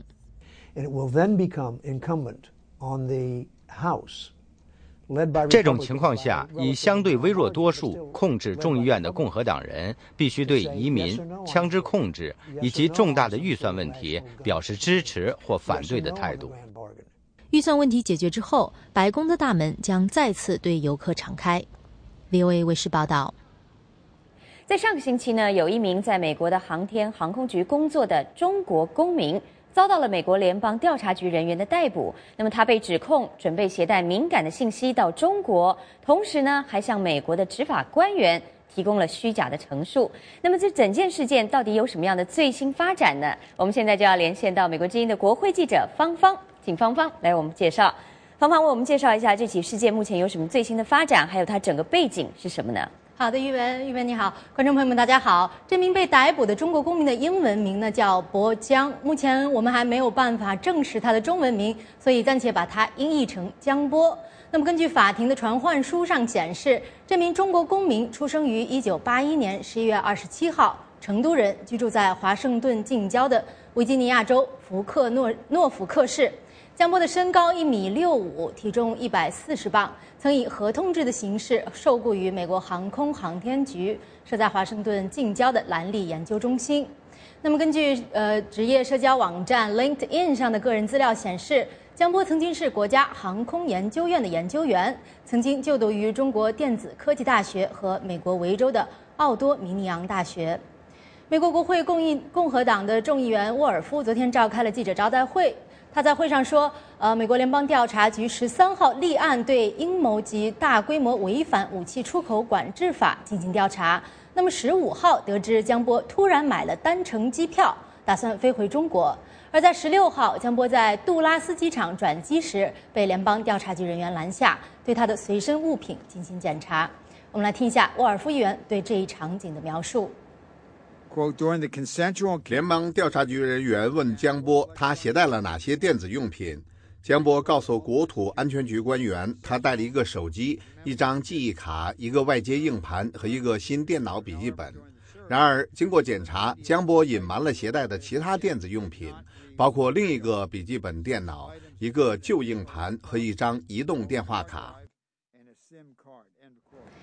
沃尔夫议员还说，逮捕令上还提到说，联邦调查局人员知道江波以前曾携带属于美航空航天局的工作电脑回过中国，他们相信这台电脑里含有敏感的信息。沃尔夫议员还说，江波和一个被美国政府认定为引起关注的实体的机构有关联。沃尔夫议员是国会众议院拨款委员会负责为 NASA 等政府机构拨款的小组委员会主席。他说，让这位中国籍的合同工接触到敏感的资料，已经违反了拨款法案中限制 NASA 与中国太空项目或者与中国公司合作能力的条款。他在昨天的记者招待会上重申了自己的这一点担忧。我们一起来看一下。我特别担忧这些信息可能与江波在 NASA 工作的高科技镜像技术的代码有关。这些信息对中国人民解放军来说会有极其重要的军事意义。沃尔夫议员在3月7号接到 NASA 内部资深的政府雇员的举报之后，首次召开了记者招待会，披露这一事件。但是他当时并没有透露江波的姓名。那么 NASA 当天回应确认，已经将案件交给了执法机构调查。涉案的中国公民已经离职。江波要带回国的硬盘里究竟包含着哪些信息，我们还要等到联邦调查局公布的检查结果之后才能得知。那么 NASA 里究竟有多少外籍雇工，特别是中国籍的雇工？ NASA 的内部安全系统是否完善？沃尔夫议员说，美国国会众议院星期3将召开听证会，向出席作证的美航空航天局局长博尔登仔细询问。那么美国之音国会小组也会对此做跟踪报道，请观众朋友们持续关注美国之音，关注国会报道。宇文，好的，我们非常谢谢芳芳针对这个事件为我们所做的最新报道。另外，我们看到中国新总理李克强，他上个星期天呢召开了中外记者会，特别就反腐、民生还有外交等多方面的问题做出了回应，甚至有人把它封为是新李克强语录。但是这些宣示在多大程度上能得到落实，而又有哪些问题是李克强避而未谈的呢？稍后时事大家谈，我们将有详尽的介绍和讨论，欢迎您加入，也请您不要走开，我们马上回来。美国大学毕业生找不到工作，该怪谁？觉得骂的还是有道理，为什么？这个没见过逻辑这么不通的东西。外国人怎么见，外国人怎么练。现在市场经济，你怎么还抱着这个教条不放呢？欢迎回到焦点对话。罗马就是被面包和马戏掏空的。那宝生，你的看法是什么？每周5晚焦点对话。家事、国事、天下事，事事关心。又到了我们看天下的栏目时间了。您知道吗？在全世界一共有5000到7000种的语言。语言不仅是人类思考还有交际的一个工具，常常它也沦为政治斗争的一种手段。当然，也有不少的语言在今天是面临着衰亡的命运。今天的看天下节目呢，我们就要来跟您谈谈语言。首先要来看看加沙的哈马斯政府，他们正在推行一个试点项目，那就是在巴勒斯坦的学校里来教授现代希伯来文。我们先到那里去看看。150万巴勒斯坦人当中，许多人都懂希伯来文，因为他们要么在以色列工作，要么曾经在以色列坐过牢。但加沙地带多年来与以色列隔绝，再加上以色列以巴勒斯坦劳工参与暴力活动为由，拒绝他们进入以色列工作，加沙地带的年轻人没几个能懂希伯来文了。姆卡特校长说，希伯来文试点项目能够帮助年轻人更好地了解以色列。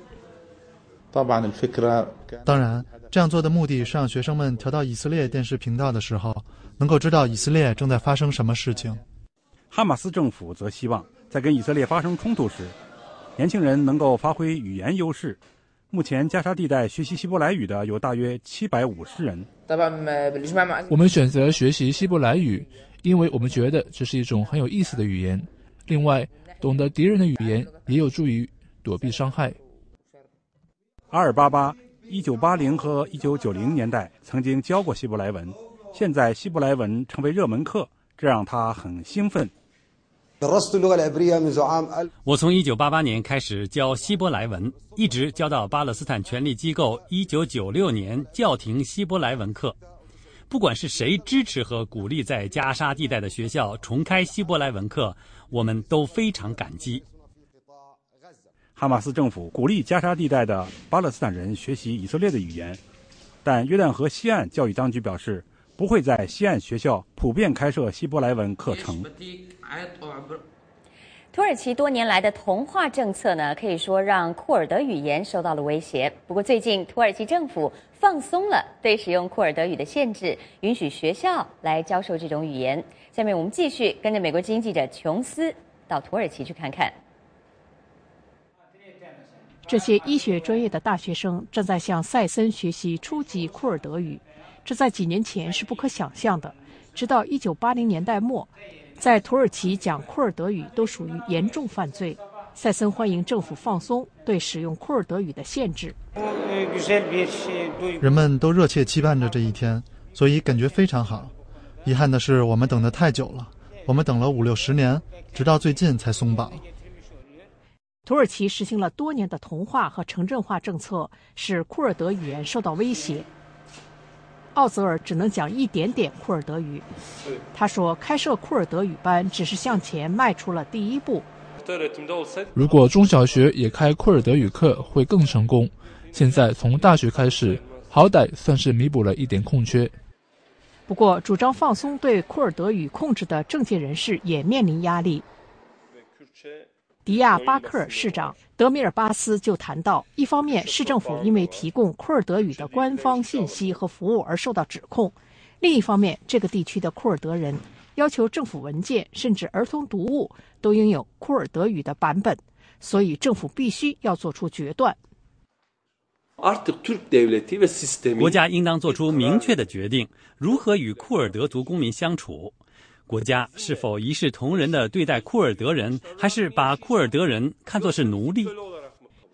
在附近的蒂克尔菲拉特文化中心，人们可以自由演唱库尔德歌曲。库尔德语言和文化越来越为人所熟悉。迪亚巴克尔居民甚至还有机会欣赏用库尔德语演绎的莎士比亚名剧《哈姆莱特》。叙利亚库尔德人的要求会推动这里的库尔德人提出自己的诉求。叙利亚的局势肯定会影响到土耳其。在迪亚巴克尔，人们越来越频繁地听到库尔德的春天这种说法。问题在于，面对改革大潮，安卡拉将采取什么态度？继续我们看看，在20年前呢，如果你到前苏联的12个非斯拉夫加盟共和国里，当地有90%的人当时都是说俄语。不过随着苏联的解体呢，就有语言学家说，在这些国家里讲俄语的人可能已经减少到只占总人口的10%了。下面继续是美国之音记者布鲁克斯从格鲁吉亚为您发回来的报道。为了满足对英语教学的需求，格鲁吉亚政府招聘了大量英文老师。来自美国俄勒冈州的查理·麦克穆雷就是其中之一。格鲁吉亚大约有2000所学校，几乎每个学校都有一位来自英语国家的教师。在被莫斯科统治了近2个世纪之后，格鲁吉亚现在把英文作为所有学生的必修课，俄文反而成了选修课。首都第比利斯一所学校的教务长蒂娜·阿拉维兹说，在俄罗斯受过教育、讲一口流利俄文的伊万尼什维利出任格鲁吉亚总理，对语言教学没有影响，家长们仍要求孩子从小学英文。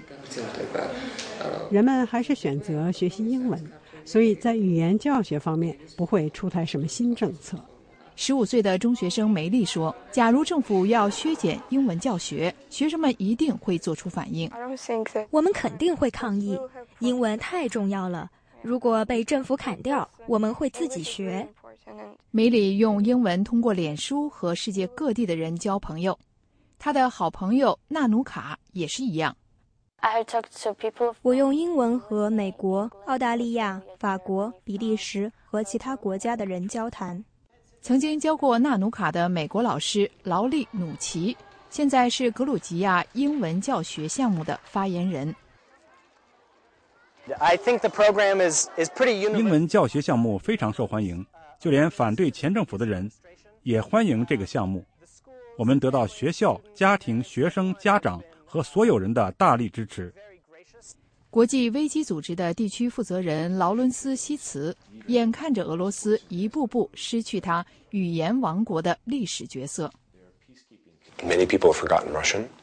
很多人都把俄语忘了。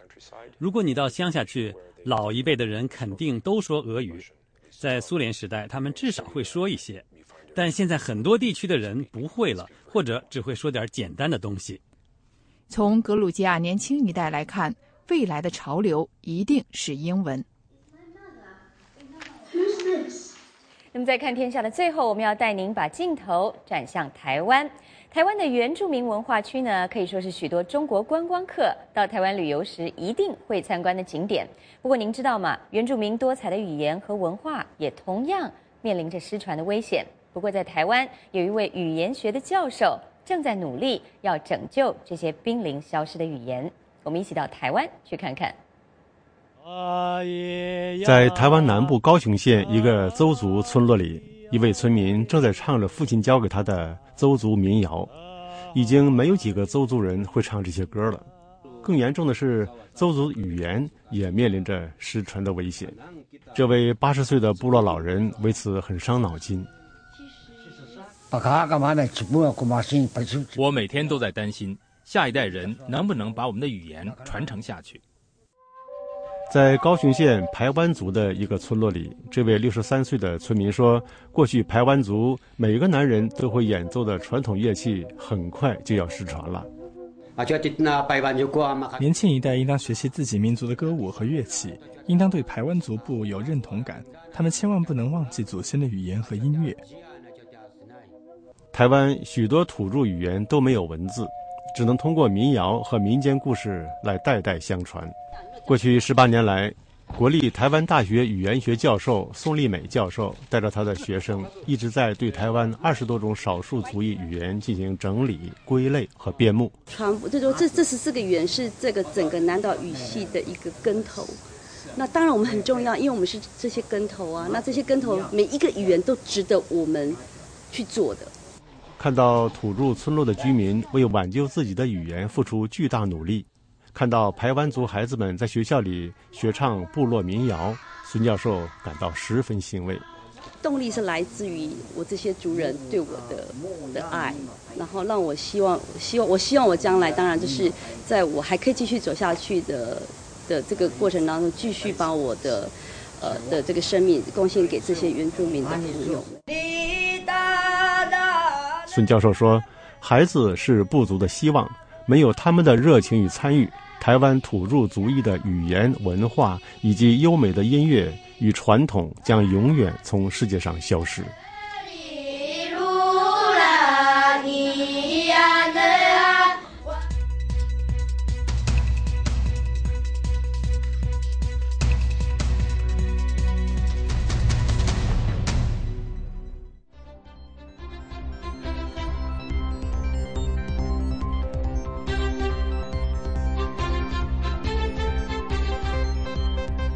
欢迎您继续回到 VOA 卫视，现在又到了我们时事大家谈的栏目时间了。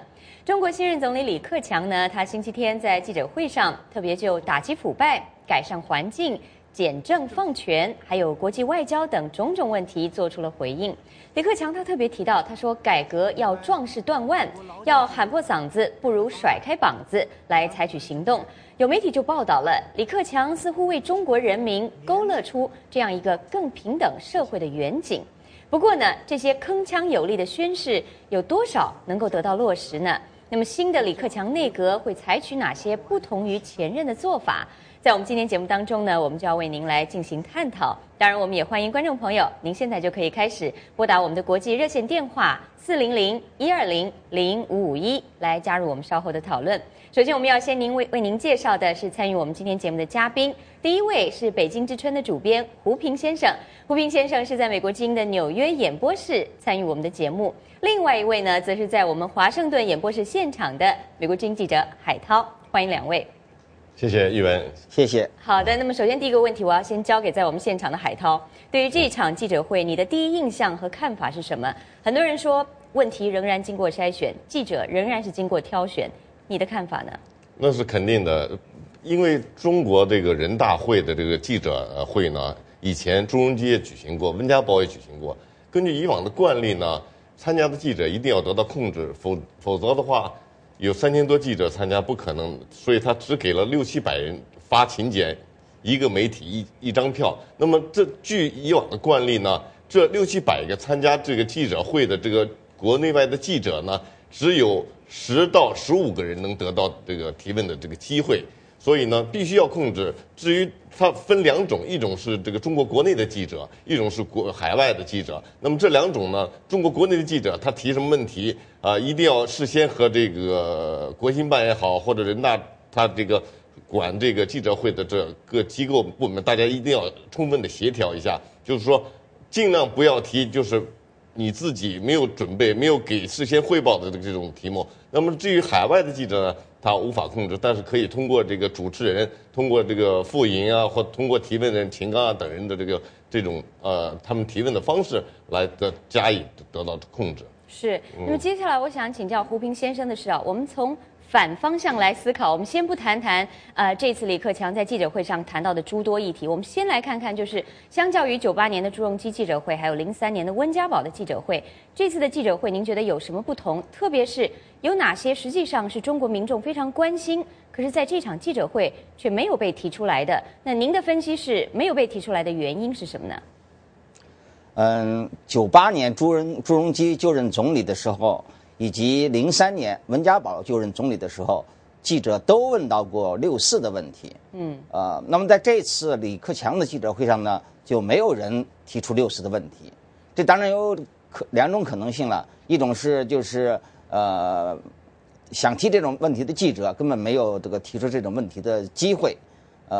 另外一种可能性呢，当然也表明，也可能呢，就是现在的人根本就已经在经过了这个江泽民、朱镕基时代，经过了胡锦涛、温家宝时代之后，已经对中共当局要这个重新评价6·4的问题不抱任何期待那么，当然从李克强的角度来说呢，他显然是回避这个问题。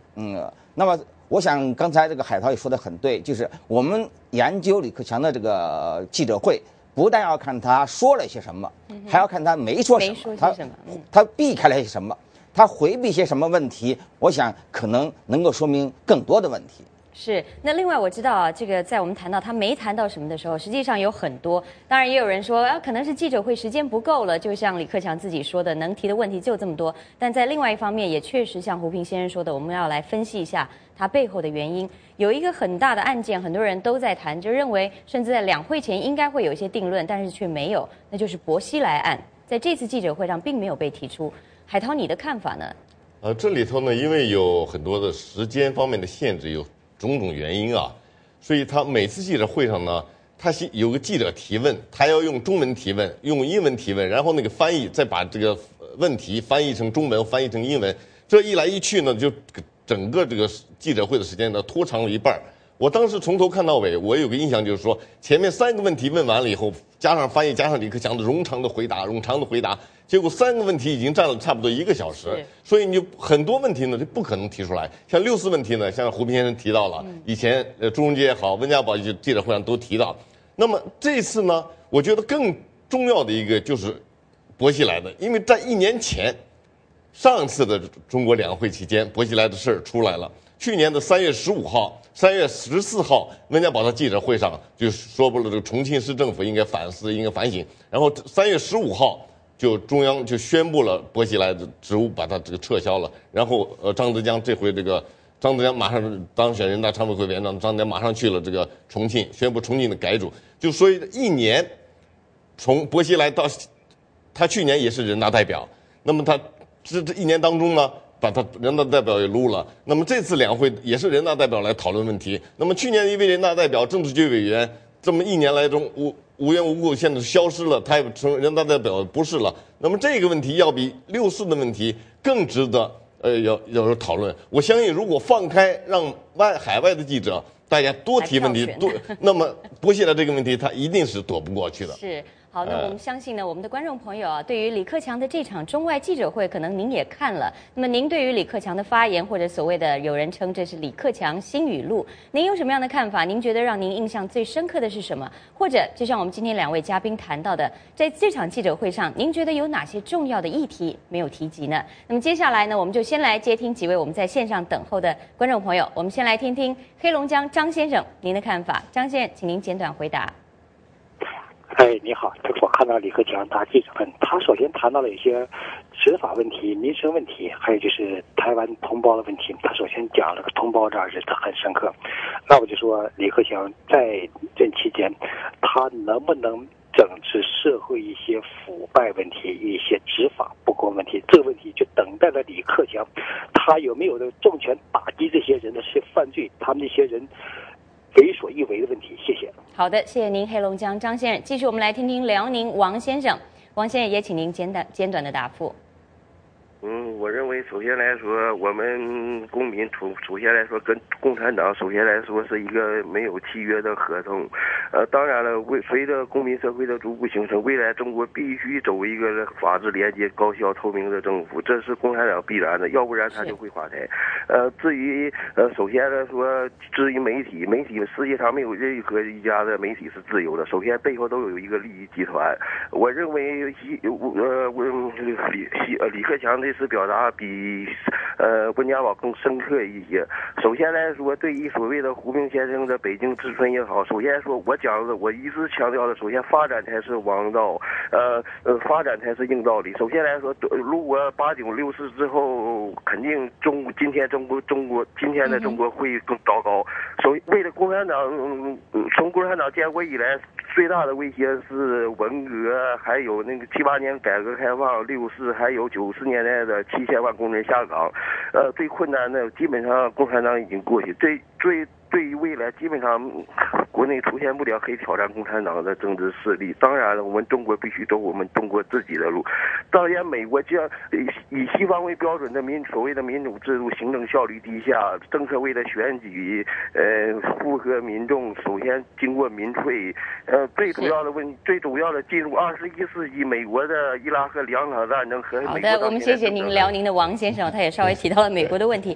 不过先交给胡平先生您来做个答复，因为他特别提到发展才是王道。您对于这个，当然我想有不少的中国观众可能也有这样的一些看法。那当然这种观点实际上这个要细说起来就话长。那我想最重要的一点是呢，那我们这个坚持对民主的追求，不光是因为你考察这个古今中外各国的这个案例都证明这些实行民主的国家在经济发展上普遍做得要更好，而在专制的国家呢，不但这方面普遍技术比较低，而且还曾经都重复的导致个大的灾难。另外还更重要的一点呢是呢，那追求民主本身就有它的价值。那就用我的话说，它是用数人头代替砍人头，它是用这个事情来保障了人的基本人权，取消了政治迫害，这一点是至关重要。而你现在中国的发展呢，恰恰就是建立在这个对人权的压制之上。因此，不管它的发展取得了多少成就，那么这种压制本身都是充满罪恶的，这是必须要反对的。另外再说呢，尤其是对共产党而言，以共产党过去你现在就像这很多人批评了，你这次两会是一群亿万富翁自称无产阶级先锋队，在那里赌咒发誓不要走资本主义，这本身就是一个绝大的讽刺。那么你看回到这次李克强讲话，其实在反腐败这个是群众呼声最高的一个问题。而李克强在这方面呢，谈的不多，而且呢，他应该说调子相当低。比如对大家都一向很诟病的所谓这个三公消费啊这些问题，那他的口气就只是说，给人感觉就是说那以前你们这个吃了占了修了建了这就算了，只要以后不增加如果还能有点减少那就更好。所以它实际上是对以前已经造成的积累的这个非常严重的这种腐败问题呢，是一个基本上一个认可的态度，只是在这个基础之上呢，希望今后呢不至于再进一步发展而已。所以他这个调子，你和98年朱镕基上台那个时候说的是要闯火雷阵，要这个准备100口棺材，那种气势就不可同日而语。当然很讽刺了，你想朱镕基他本来是以反贪官著称上台，可是等到5年之后下台的时候呢，这个腐败问题不但没有得到遏制、得到解决，反而变得这个更变本加厉。所以从这个角度来讲呢，李克强他这个低调呢，那显然是他已经放弃了像当初中共一些官员曾经有过的，还想对腐败在腐败问题上有所作为的这么一个基本立场，而只求呢这个事情不要再有进一步的发展而已。海涛呢，你的看法？你对于李克强在这场记者会上也提出了许多的一些新口号或者一些新的变革方案，那你觉得他能够得到多大程度的落实？还是你跟胡平先生一样不表乐观？我们先从这个形式上看一看。98年朱镕基当总理的那次记者招待会呢，他也提到了改革，大概提到了30多次改革。那么到了2003年，温家宝当总理也是记者招待会，他也大提改革，大概也提到了25、26次。那么这次呢，李克强记者会上他也大提改革，他大概提到了28、29次。反正就是他们这3个总理呢，前后的总理呢，大家都是提到20几次到30多次，这都非常提到改革。只不过区别在于，就是说温家宝和那个朱镕基呢，他们只是说到了当时从那个朱镕基和李克强比较相像了啊，都要谈那个民生啦，谈政府机构改革啦，而温家宝呢，他提到了政治方面的改革，这是他们2个不一样的地方。那么刚才胡斌先生也提到了，这次李克强呢，他提到了很多问题，但是方方面面的，但是总体来讲呢，他在回答这些方面的问题的时候呢，他提出了很多的这个比较大的这个豪言壮语，就是比较大的口号式的东西。比方说我们要这个壮士断腕啦，我们要这个停止修建楼堂馆所啦，就是很多这种口气很大，而且我们要下大决心，什么解决大问题，都是这种。你比方说具体你反腐，他是要求这个大家反腐。你比方说中国的很大的一个就是1年有几千亿的这个公款吃喝出国旅游。这个温家宝只是说我们要以后不能这样干了，具体怎么样来监督，怎么样执行，确保这个你再不花这个几千亿的这个公款呢，说吃喝旅游出外这个没有具体的措施。是，另外我还想请教胡平先生的就是在这次的这个记者会上，我也注意到有个问题，那就是这个也有一个中国媒体的记者提到有关中国的劳教改革的问题。我们知道中国共产党从当年的这个废除劳改制度到现在这个严明要改革劳教制度，那么这一段的历史的进程，您的观察是它到底可能出现一个什么样变革？那么李克强的答复非常简短，他说年内就会出台相关的改革措施，您的看法呢？关于这个废除劳教制度，自从就是18大或者是改革劳教，对这个孟建柱提出这个问题之后，引起各界的这个很强烈的关注。但是随后呢，这个声音又平息了下来。那显然在这个问题上层应该说是有分歧的。那么现在李克强他开除的时间也很长，在今年之内。其实这个问题本来很简单，你说废除就废除。那么之所以把这件事拉这么长，我想他们是还是想寻找一种替代，也就是在废除了劳教制度之后，那怎么样对付一些原来用劳教制度来这个对付的问题换句话说呢，他们并不打算真正的这个废除劳教制度所以这个问题，我想在这个问题上，我们可以估计到的进展就是他在废除劳教的同时。会有一些相关的一些替代性的措施，那么依然在不同的程度上，当然程度会有些减轻起到这个和过去劳教制度类似的作用。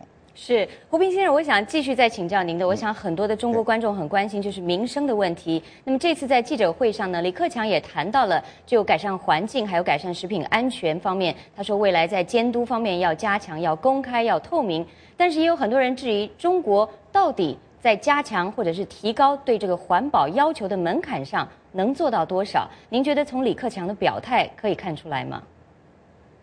从李克强表态看不出来，包括他在这次记者会上，也没有专门就这个问题做阐述，就说明这个现在的这个执政者对这个问题依然重视不够。那你可以看出，在这次大会上，特别是在投票的时候，对这个环境与资源委员会主任的得票最低，对，有几乎这个1/3的人投了反对票和弃权票，这个在中国人大历史上应该说是这个史无前例的。这反正就是说，这就表明呢，连人大代表都觉得这个问题非常严重，而这个和官方他们自己的在这个不管是温家宝也好，以及后来李克强的李克强的记者会也好，对这个问题的给予的这个重视程度呢，显然都还非常不够。现在你也看不出他们提出什么更有效的办法来解决这个问题。是，那么继续，我想我们也来听听我们几位观众朋友有什么样的看法。我们很快的再来接听这位是来自天津的何先生。何先生您好，请您简短发言。主持人女士好，我觉得像中共这样的劣等无耻的共匪，像这个李克强说要提高这个中共百姓的民权，我想这恐怕也就是提高这个中共共匪政治局中共这个政治局官员们的民权而已吧。这是我对这个李克强说的提高中共百姓民权这种无耻的说法，我个人的一些想法和看法吧。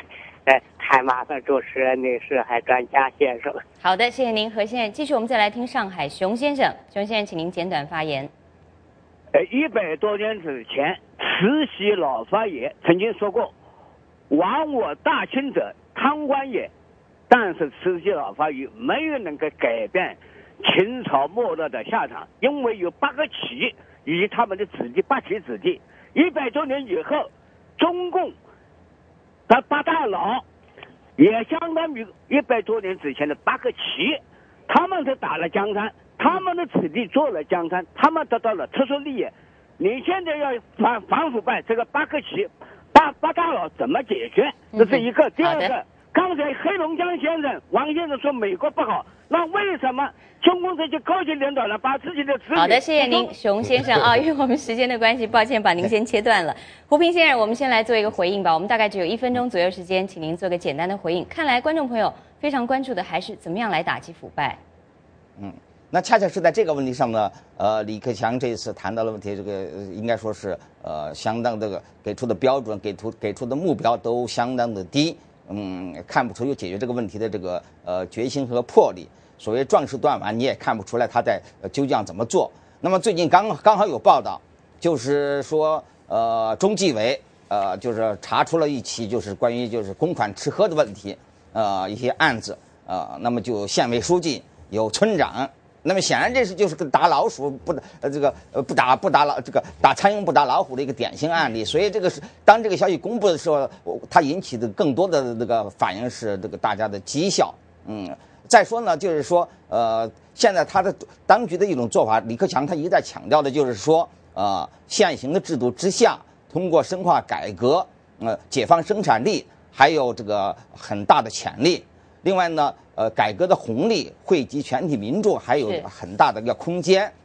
那他的意思就是说呢，他想通过这种在现行制度之下，进一步深化经济方面的这个改革，以及在社会方面做出相应的改革。另外呢，使老百姓也多少得到一点经济发展的一个好处。那么这里还有个，也就是达成一种所谓这个公平的这么一种一个目的，一个价值。但实际上这里讲的公平呢，跟我们谈的公平应该说还有非常大的差距。你像这个民主国家里头，那我们谈这个经济上的公平，那无非就是说对这个富人多收些税，把这些钱呢给穷人作为一种福利。那么这种做法的一个前提就是呢，富人的财富是合法的，是正当的。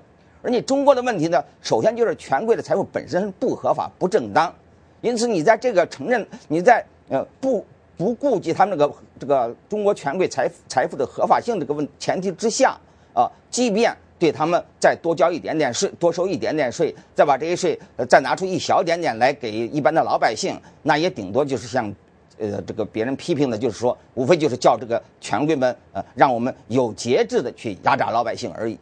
好的，我们谢谢胡平先生。海涛大约30秒左右时间跟我们谈一下，对于这次的李克强新内阁，我们看到副总理4位也都亮相了。你认为他们未来在这个内阁的做法上，可能会有哪些新的作为，或者可能会继续承袭过去的这个内阁吗？因为这个马凯他是以前的这个原来的老人啊，温家宝的老人。那么刘延东、还有汪洋、还有张高丽呢，都是新的。在这几方面呢，就是看刘延东和张高丽呢，他们在政绩方面没有什么，包括马凯也没有什么东西。唯一有个看点就是从广东上来这个汪洋，他可以看看他有什么这样的表现。是好的，我们今天时事大家谈呢，时间的关系就为您进行到这里。非常感谢观众朋友您的收看还有参与，我们也非常感谢北京之春的主编胡平先生以及我们美国之音记者海涛来到节目当中。如果您对我们今天节目的讨论还有任何的建议或者有任何的看法，都欢迎您登入到我们美国之音的中文网。在我们的网站上，您可以留言。我们的网址呢是 voachinese.com， 也请您不要离开，继续收看稍后的 VOA 卫视。接触信息的脉动，感受时代的心跳，持续可靠的消息来源，平衡客观的新闻理念。我是樊东明，欢迎收看美国之音 VOA 卫视。拒绝偏激与炒作，倾尽全力去做。You could totally do this. 传媒精品，全新打造，唯信唯实，新闻天职。美国之音 VOA 卫视。节目最后呢，又到了我们美语怎么说单元了。主持人 Mike 这下可麻烦了呢，因为他把杨林给交代他的重要任务给忘记了。杨林到底会怎么样反应呢？我们一起去看看。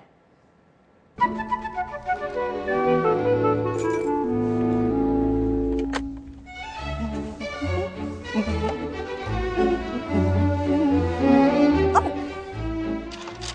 Mike, why are you being so nice? What did you do wrong? I have done nothing wrong. Today is Yang Lin's first day back from China. Oh, I am so glad that she has come back because trying to get her work done and my work done has been killing me. Oh, crap! What? I forgot to water Yang Lin's plant. Oh, she asked me to take care of it while she was gone. Oh, I'm dead. Just a bunch of green leaves. Not a big deal, right? Wrong. That plant was given to Yang Lin by her ex, who she clearly is not over yet.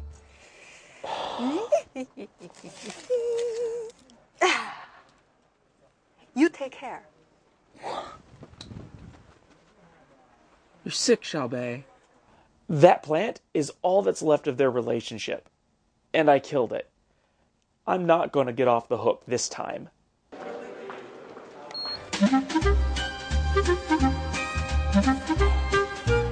Oh, come on. Come on, come back to life. Hey, what's up? Yeah, I just got back. Come on. What's your bag? Thanks. How's everything? Coffee.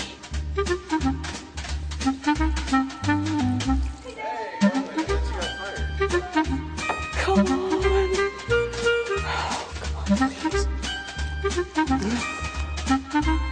Hey, Mike.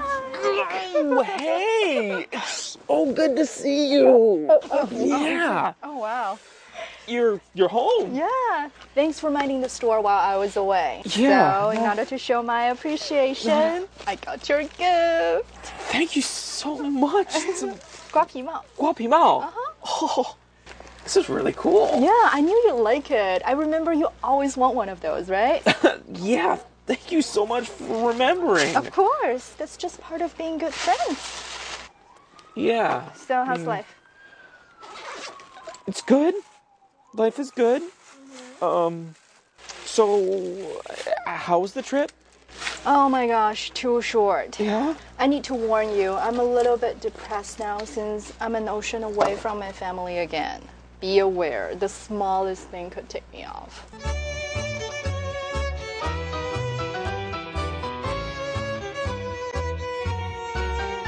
Oh, just kidding, lighten up. I just need some time to adjust, that's all. Yeah. Oh, wow. Post-trip syndrome. Okay. That's good. Totally it get matches that. You. But, now it's time to get back into work mode. Speaking of which, the first thing on my to-do list is to go pick a bone with my neighbor. I told her to get my mail for me, but when I got back, my mailbox was flooded. Ugh, I hate it when people don't follow through on their promises. Yeah, that really stinks. What are you going to say to her when you see her next? I'm not going to speak to her again. I'm just going to leave a note telling her I'm not going to talk to her ever again. Sure. I mean, it was irresponsible and untrustworthy and really insensitive of her, and she probably doesn't deserve your gift. I mean, your thanks, but don't you think she deserves, a second chance? I mean, I'm sure she's done all kinds of wonderful things for you. Come on, doesn't she deserve, Why are you so concerned? Why do you care? You don't even know her. Yeah, And by the way, don't you need to go back to your desk? We can catch up over lunch. Okay. I have something to show you that could potentially make you very angry. So if you could just just remain calm, keep breathing, and not kill me before I have time to explain. Oh my gosh, that's my plant. Look, I did water it. I even put it in the window every day so it could get sunlight.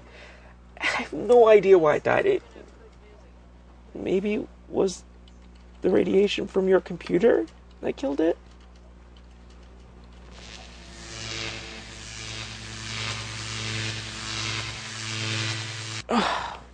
Okay, I lied. I didn't take care of it. I totally forgot. Your words went in one ear and out the other. Look, I know what this plant meant to you. I am so sorry. I'll do whatever it takes to make it up to you. Whatever it takes.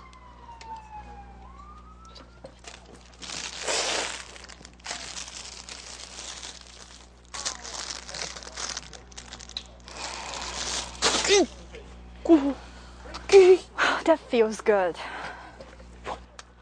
What are you doing? It's just some house cleaning I should be doing a long time ago. Isn't that from the ex-boyfriend you've never gotten over? If I have learned anything during this trip, it's that there are plenty of fish in the sea. Yeah, I'm ready to let go. Seriously, what took me so long, right? So, you're not gonna kill me? Mm-mm. So, we're still friends? Of course. Well then, I don't mean to pry. But, who gave you the statue?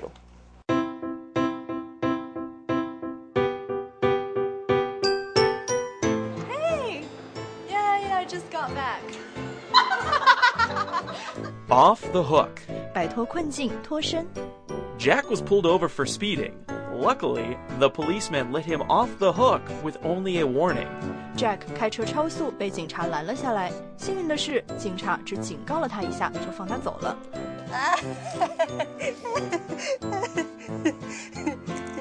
You take care, okay? Tick someone off.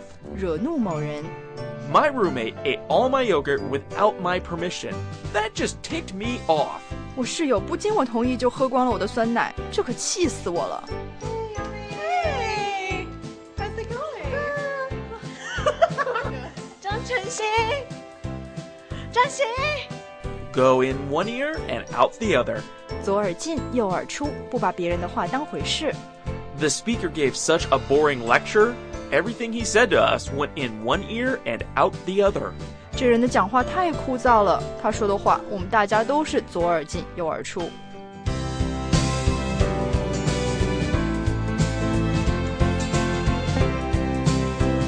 Pick a bone with someone. 和某人吵架。 The apartment building hasn't collected the trash for 3 days. I'm going to pick a bone with the management. 我们公寓楼都3天没清垃圾了，我要去和大厦管理处理论理论。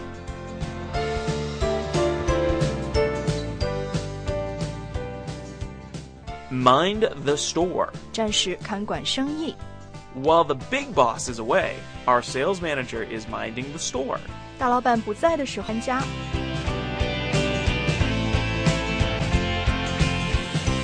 There are plenty of fish in the sea.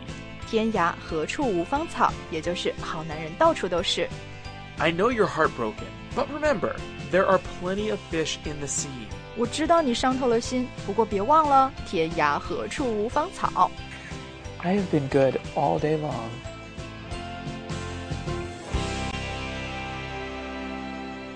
好，以上就是今天 VOA 卫视2小时的节目，非常感谢您的收看。如果您对我们今天节目有什么看法和建议，欢迎您发送电邮，我们电邮地址是 voa 新闻@gmail.com。节目最后，我们要带您来看看这位美国的高空走钢索特技家瓦伦达。今年夏天，大家一起来看看他要如何的挑战美国大峡谷。我是郑玉文，仅代表 VOA 所有工作同仁，祝您晚安，我们下次再会。